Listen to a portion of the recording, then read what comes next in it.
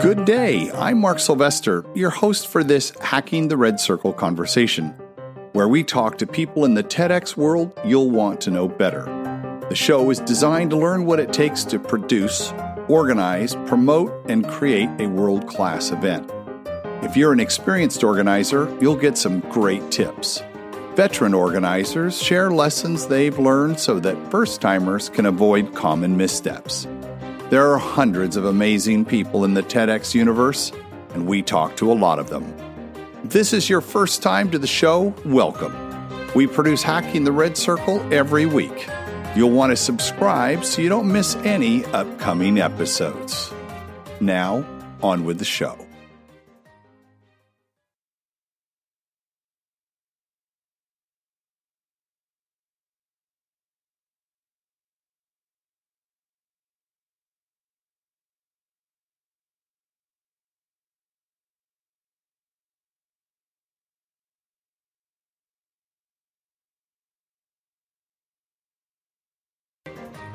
I am so excited to have Gordon Garb on the show from TEDxSunnyvale, and maybe more importantly from TED. I mean, that's where we met at somebody called it a Big TED. No, well, we met before that in our computer animation days, right? Yes.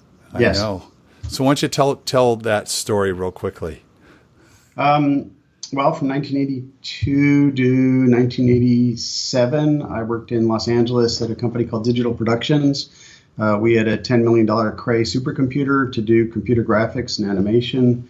Our most famous work was the 1984 film The Last Starfighter. Yep.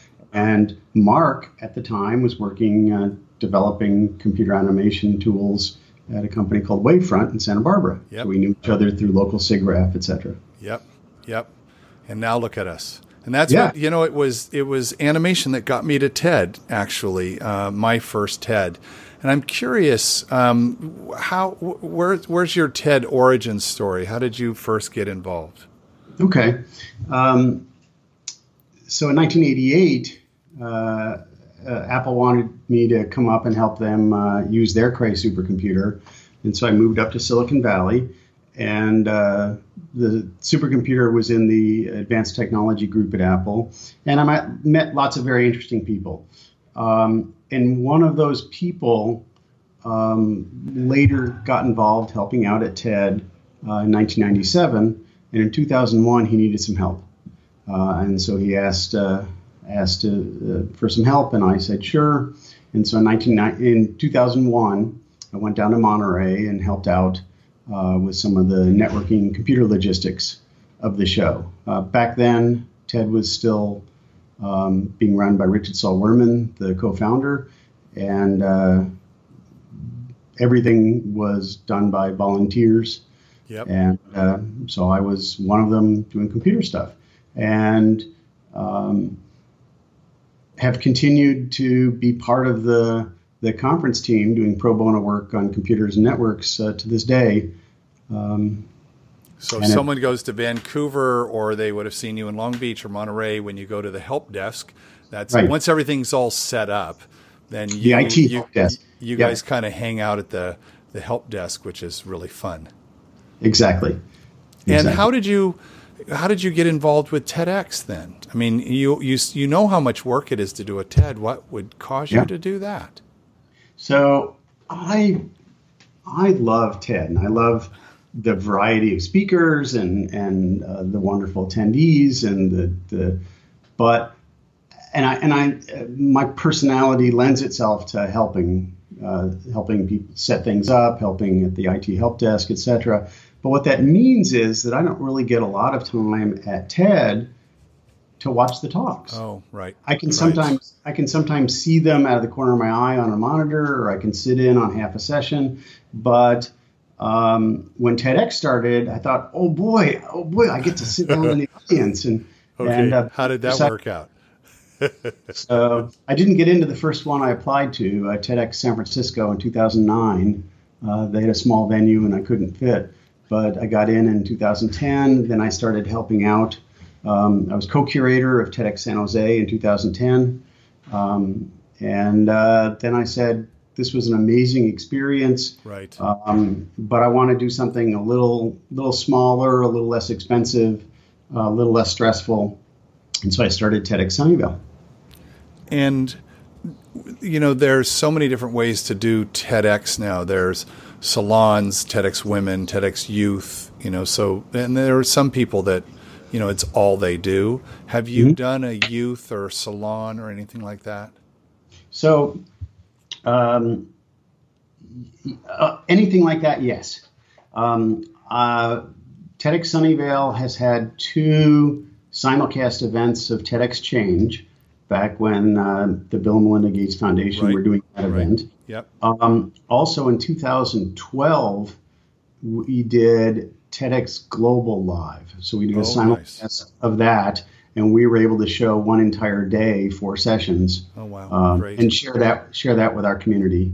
And we made it very, very easy for people to attend. We said, look, we'll start the first session of the day at 10, the second at 12, the third at 4. Oh, no, it was 12, 2, 4. And then at 7, we'll do the 4th one. And we invite people to show up for as many or as few of those as they could attend. You are known in the TEDx community as extremely helpful, but also you go to a lot of TEDx's, right? You're known for that. And how many TEDx's have you been to? So I used to count. I used to be able to know exactly how many, and it helps me listen to take notes. So I have 5 notebooks full of each one of notes from each one I've been to. I don't know an exact number anymore. It's over 80. Oh, what? Over 80. So this year, things have slowed down. The Bay Area used to have about 30 licensees. And so it was easy to go to 8 or 10 just in the Bay Area. Sure. But some of them have stopped doing events. TEDx Monterey did 5, and then the folks went on to do other things. TEDx San Mateo was a one-off. TEDx Soma did 2 events. TEDx Los Gatos was a one-off, and so on. So there are fewer events around, but there's still lots of wonderful events. Coming up in April is TEDx Berkeley at UC Berkeley, TEDx Stanford. Later this year will be TEDx Dogpatch in the Dogpatch area of San Francisco, TEDx Napa Valley, TEDx Marin, TEDx Sonoma County. I'm hoping TEDx Santa Cruz does another event this year. And high schools have started doing them, which is really exciting. Yep. And in most cases that I've encountered, it's students driving it, not faculty or staff. Right. And so I get an email from a student, organizer or committee member saying, "Hey, we're doing an event, such and such time. Can we borrow the speaker rug?" Oh, that's how I hear about the events. So I have 2 speaker rugs that I loan to any event that wants it for free. Well, that's what Hacking the Red Circle is all about, is how you get people on and off that circle. What TED, given unlimited budget and time, what TEDx would you like to go visit? So 2 or 3 years now, I have watched some of the simulcast of TEDx Amsterdam. And I think that looks like an amazing event. And you're the second person today that said that. Yeah, I would love to go visit TEDx Amsterdam, TEDx Sydney. I have good friends in Sydney, and that's Ramos. That's Ramos, yep. And I love, really like him, and would love to go to that event. And those are my top 2. Yeah, TEDx. You know what Sydney did? Some of the Sydney people are on the Santa Barbara team for TEDx Santa Barbara, because we have all of our marketing is all done by a company that is in Santa Barbara and in Sydney. And nice. So our social media person is the social media person for Sydney. And we learned that last year they asked, what is your favorite food that evokes a home memory? Like, what is that thing you grew up on? And then this year, well, it was 2 years ago, then last year, they brought all of that food in. Now, mind you, they have 3,000 people. Right. So lunch for 3,000 of all the things that your mom made. Wow. How cool is that? So that is great. It wasn't just Vegemite, huh? No. What is it that you've gone out of your way to again, with 30 TEDx's in the Bay Area, what makes Sunnyvale unique? What makes it more Sunnyvale than anything else? Okay. Well, just to update things, there are only about a dozen. Well, maybe there are 30. You can edit that out. What makes TEDx Sunnyvale unique? When I worked on TEDx San Jose, one of the things, as co-curator, one of the things that caused everything that caused a lot of stress ultimately came back to money. So issues of which AV equipment do we rent, what AV company do we hire to edit things, what hall do we rent, how much food do we get, how much, and all of that increases your budget, which then says you need to either charge more for tickets or for attendance, or and then pushing tickets and filling the hall. It all distracts from the speaker coaching and the messages, the stories that you want the people on the red circle to tell. And I wanted to be able to do TEDx events where a lot of that stress was just not there. And so I was asked to help out at TED Global in 2011 in Edinburgh. And on the way over there, I had an idea. And then at the event, I spoke with Salome and told her my idea. And it's this. The rules for a TEDx event are pretty straightforward. TED wants to make sure that TEDx events maintain the same integrity and the same high signal to noise ratio as main TED. So no selling from the stage, et cetera, et cetera. And that's also, they also have the brilliant rule of a certain amount of your content has to be videos from TED.com. Right.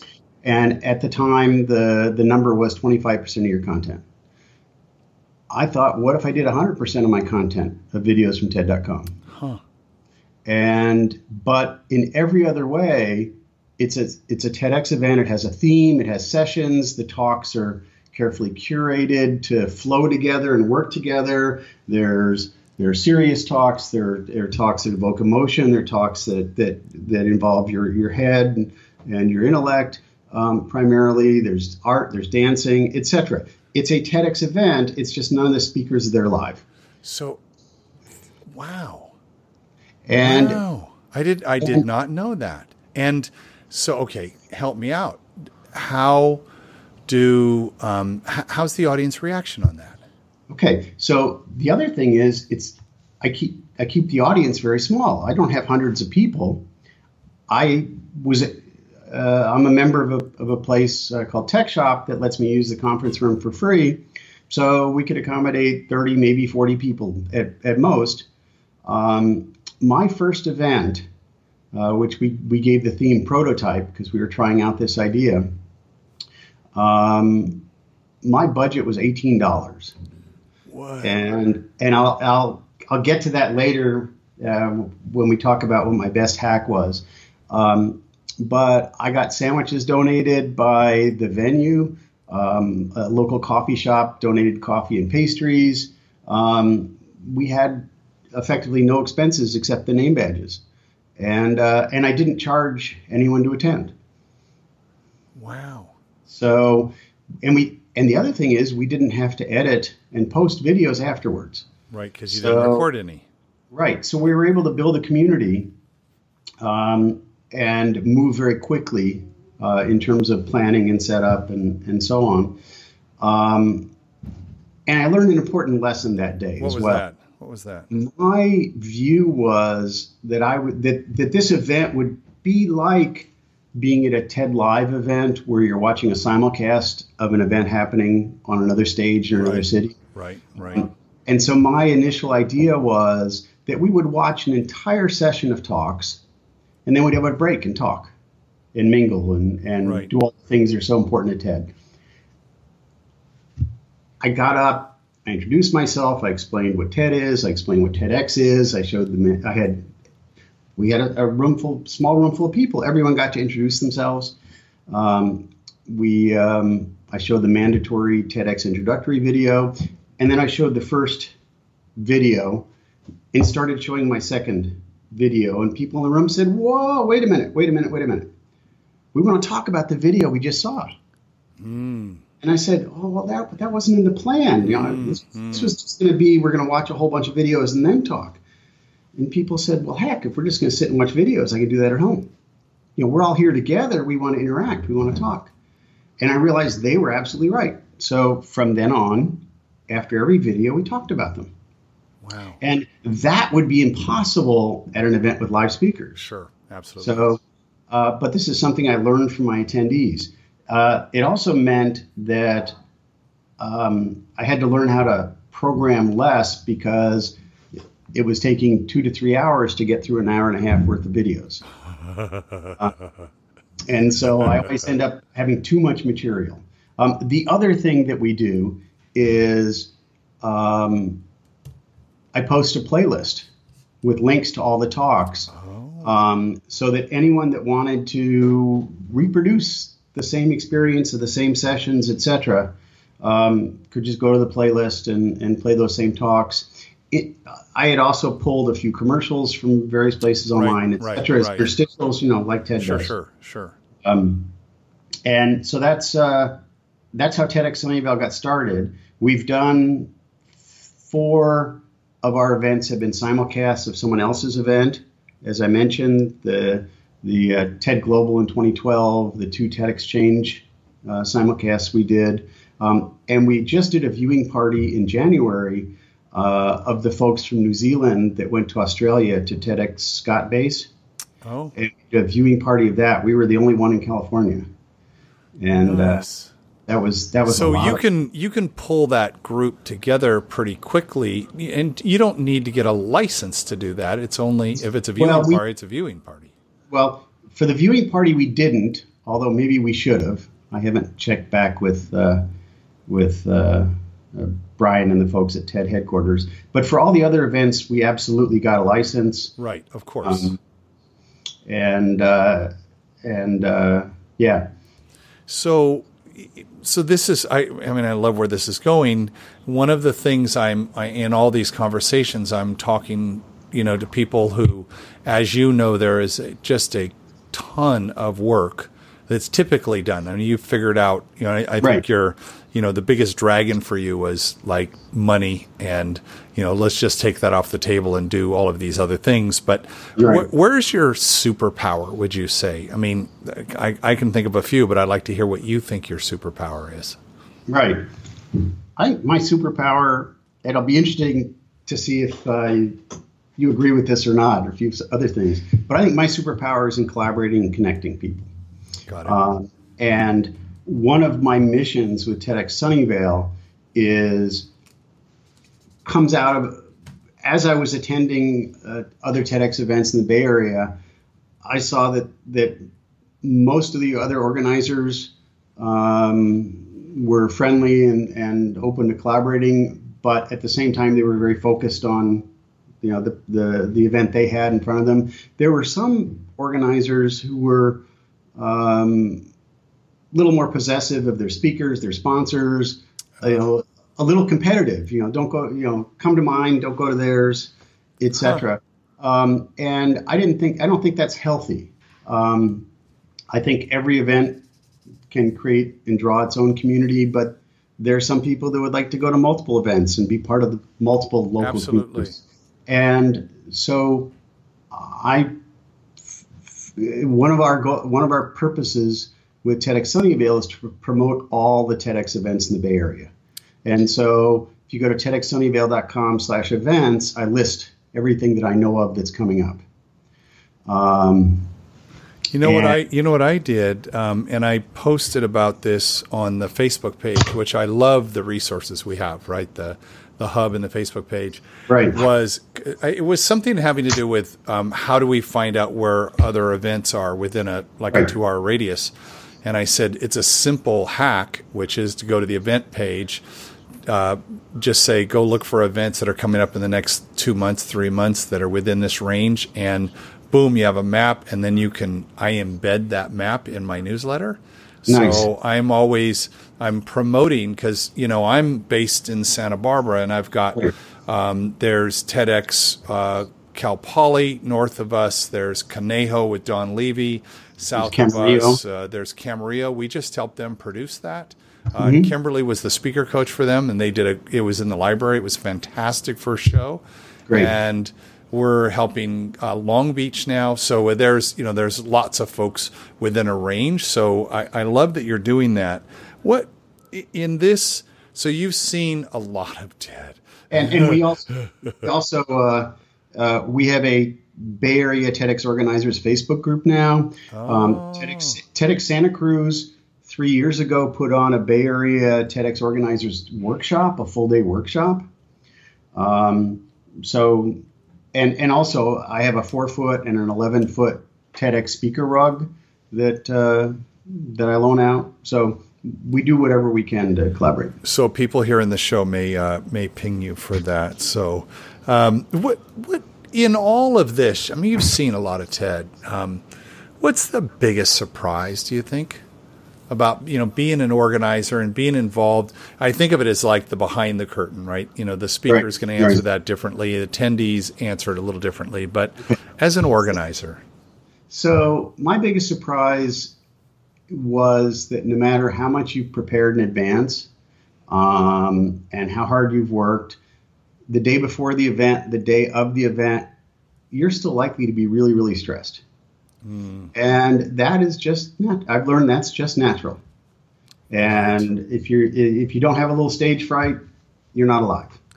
And just go with it. So stay with that for a second, because you're right. Do you, so you're the MC, because you're introducing these, and then you're the facilitator of the conversation. And you love people, you love collaborating, you've said that, and you love connecting, so that's really fun. Oh, a side question: what's the mix of alumni in your group? It's like when you do an event, is always the same people, or do you have a 20% new blood, or how's that work? Yeah, it's 20 to 30% new blood. Right. We also can have people just walk in that are in the building, and we say, welcome, we have space, on the door to the room. And we always have 2-3 people just join us that I love that. Didn't even know about us beforehand. I love that. But yeah, we have some folks that, a lot of returning folks. Listeners to the show know that I'm really interested in dragons. I love dragons. No matter how good the story is, there's always a dragon somewhere, someplace. Mm-hmm. What dragon? I'm guessing what the dragon is, but tell me what you think your dragon was or is. Keeping a team over the long term, because people's lives have moved on, and people have moved out of town. People who were really, really passionate, their lives have moved in other directions, and they're still willing to support us, on Facebook, or willing to attend, but no longer have the bandwidth to help plan, etc. So that is my biggest challenge, is just the team itself, and keeping them, keeping a team going, over the long term. Not everyone is as addicted to TEDx as I am. Yeah, you're definitely tipping the scale in that direction. I could quit anytime I wanted. Honest, I could quit anytime. I know, and the fun part of it is that we're all addicted to something, and this is a really a good one to be addicted to. Yes. So you're a veteran. You've been around, but you also, I'm going to guess, by going to so many TEDx's, that you run into first timers.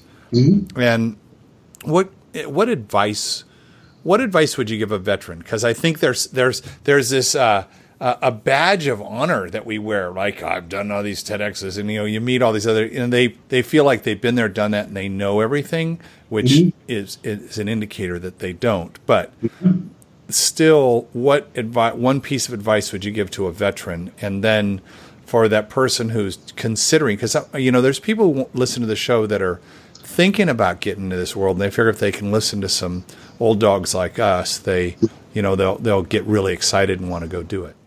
Right. So for veteran, my advice is to keep it fresh for your team, even if that means giving up something you love and letting someone else take it on.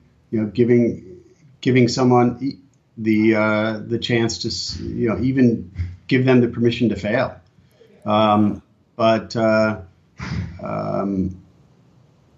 So give me an example of keeping learn it to fresh let for go. the team. I love that. Because as a veteran organizer, it's easy to start thinking of it as your event, and it's not. It's really the community's event, and you're the curator of it. So you're keeping it going for the community. But other members of your team, likely want to be able to do some of the things you're doing, and help them do that. Let them do that, even if it makes you a little uncomfortable. Yeah, that's I'm hearing that more and more, and I know that the coaching on the TEDx site is about building a sustainable long-term plan for yourself, right? Right. We're in Santa Barbara. We did TEDx American Riviera, which you came down and visited us. Thank you. There's one talk I still think about all the time. Oh, which one was that? Whenever I see a penny on the ground, I think Penny. John. Yeah, JSB, who went on and just created a documentary called Santa Barbara Teen Press, and taken his life in a completely wonderful direction. He just loves kids. So for first timers, advice. So for first timers, do your homework. Don't be afraid to ask questions. Don't be afraid to make mistakes.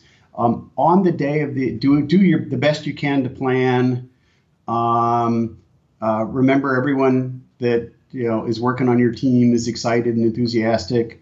Remember that everyone who attends wants you and wants the team and wants the event to succeed. Yes. At the same time, as soon as the music starts, or stops, and it's time for the introductory video and the MC to go on stage, as soon as that time starts, it's like sitting in a roller coaster. As soon as they release the brake and you start coasting, it's happening. Yeah. And it's going to happen. It's got its own momentum. And no matter how much you plan, there are things that aren't going to work quite right. Right. And there are going to be wonderful, happy accidents as well. Yeah. And just be present in the moment. Roll with it. Don't apologize for stuff. Just go with it. Everyone's on the journey with you. They all want it to succeed. Just relax and enjoy it with them. I love that. That's I've just a couple of years ago just started meditating and learning how to be present. I mean, it's all about just being very present.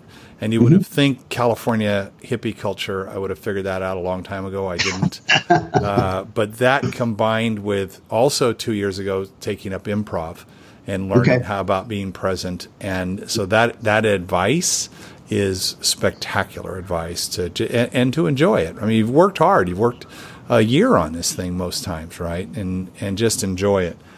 Yes, and. Yeah, good job. For your next event, whatever that event is, what are you most looking forward to? So it'll be after TED, sometime this summer when there aren't other events happening around here, after Maker Faire probably. I have this idea, given that we're a video-only format, I have this idea of having the attendees curate it. So the first people to sign up, we'll come up with a theme, and then we'll ask for submissions of talks that fit that theme, and then we'll assemble that into the sessions. So it'll be participatory by the community even before they show up for the event. I love that. That's a way to get them really involved, right? And there's, do you have an accurate count of how many talks there are to select from? Have any idea? I don't know how many that is anymore.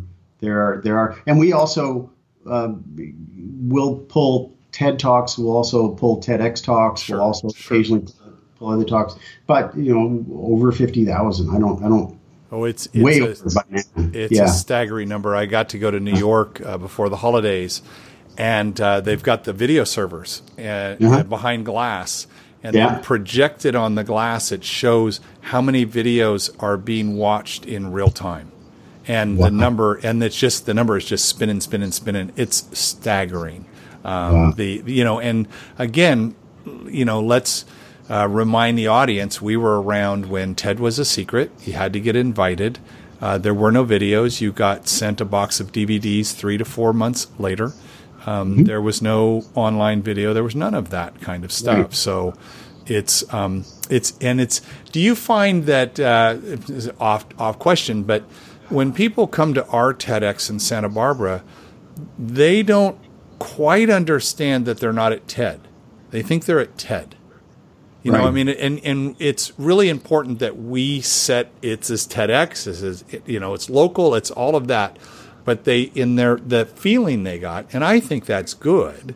But I'm curious, what do your audience members get from that? They feel like they were at a TED event. Yes. And what's interesting, people in general don't know about the TED conference. They're like, oh, there's a TEDxTalks coming to town, or you're going to TEDxTalks. Right. That's how they name it. I am very careful in my Facebook posts, on our website, on any emails I blast out, to be very specific that we're an independently organized local event modeled after TED, under license from TED, and so on. And also, at the beginning of the day, when I get up and introduce myself, I explain a little bit about the origins of TED and the origins of TEDx, and thank them for coming to help put this together. So back when I was helping with that my first TEDx event, where I was co-curator, there were speakers and a band and some sponsors that misunderstood and thought they were dealing with TED. And once it was made clear to them that they weren't, they suddenly were a lot less interested in working with us. And so I think it's really important, up front, to make sure they understand that we're local, and we're under license, and we're part of the overall community, but we are not TED. We're part of the overall TED tribe, but we are not TED. And it feels so excellent to be a part of that organization that's so much larger, that's pure community driven, pure volunteer, that everybody, we all set the bar for ourselves so high. When our speakers get on the stage, that's a high stakes situation, and they know that, and they appreciate it, and they all want to bring it. Well, the name of the show is Hacking the Red Circle, and I know that what's interesting about all volunteer, and every dollar you spend, you have to go raise.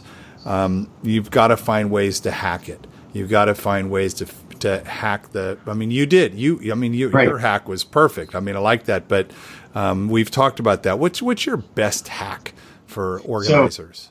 So one of my pet peeves at events, especially meetups and smaller events, is the little slap on, "Hi, my name is Bob" name badge. Starts, that first off, most people write their own name illegibly, with the Sharpie or marker. Yep. Number two, it starts peeling off as soon as you put it on. Yep. And I wanted to do something more permanent and more clever. And I was holding the event in a hackerspace, and I had just learned how to use the laser cutters. Ooh. And so for $18, my sole budgetary item, I bought a sheet of 1/8" cherry plywood and laser etched personal name badges for everyone attending. Oh my gosh. And it had the TEDxSunnyvale logo, it had the name of the event, the date, the theme, and then everyone's name. And it was, and I didn't really know the tools I was using very well, so it was a trial and error process. But I got them done for everyone. And it was a great idea. Unfortunately, it wasn't all that legible, the on the cherry plywood. So for our second event, I got some red acrylic. That was a little more expensive than $18. That was $20. Got some red acrylic and then a can of special blue spray paint, plastic spray paint, and covered the acrylic, and then with the laser etched away the blue paint. Ooh. And so it was enormously visible, but in the end it was plastic.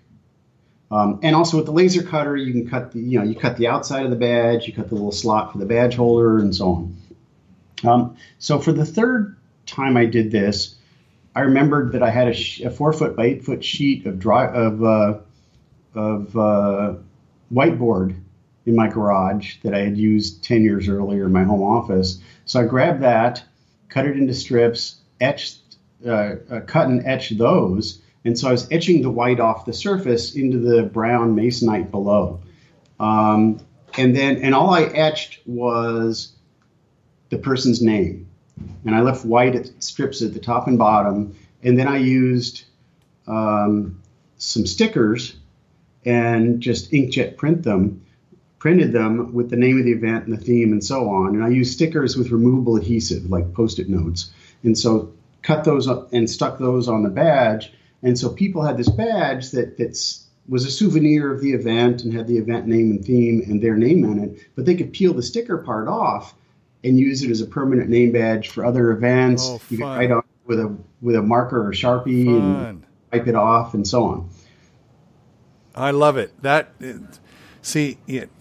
All of that is good. I just love that. Is learning how to figure stuff out. Is that maybe that comes from being an engineer and being around hardware, and that's probably a part of it, right? I gotta guess. It all comes from somewhere, and trial and error. I know it. Gordon, thank you so much for being a part of our early shows here. I appreciate your support and enthusiasm. You always have just a great smile on your face. It's always fun to run into you, and people who don't know you can look for the Hawaiian shirt and the hat, and you're known for that. We'll get a nice picture of you for the show. Thank you so much for joining us here and on Hacking the Red Circle, and we'll see you at TED. See you at TED. Thanks. Thanks for listening to Hacking the Red Circle. Have an idea for a guest for the show? Or would you like to tell us your TEDx story? Just drop me a note in an email to mark@hackingtheredcircle.com. Please be sure to rate, write, and review the show on iTunes or wherever you listen to your podcast. Makes a huge difference. And share the show with your team as we seek to grow our audience around the world. Until next time, this is Mark Sylvester, your host for Hacking the Red Circle.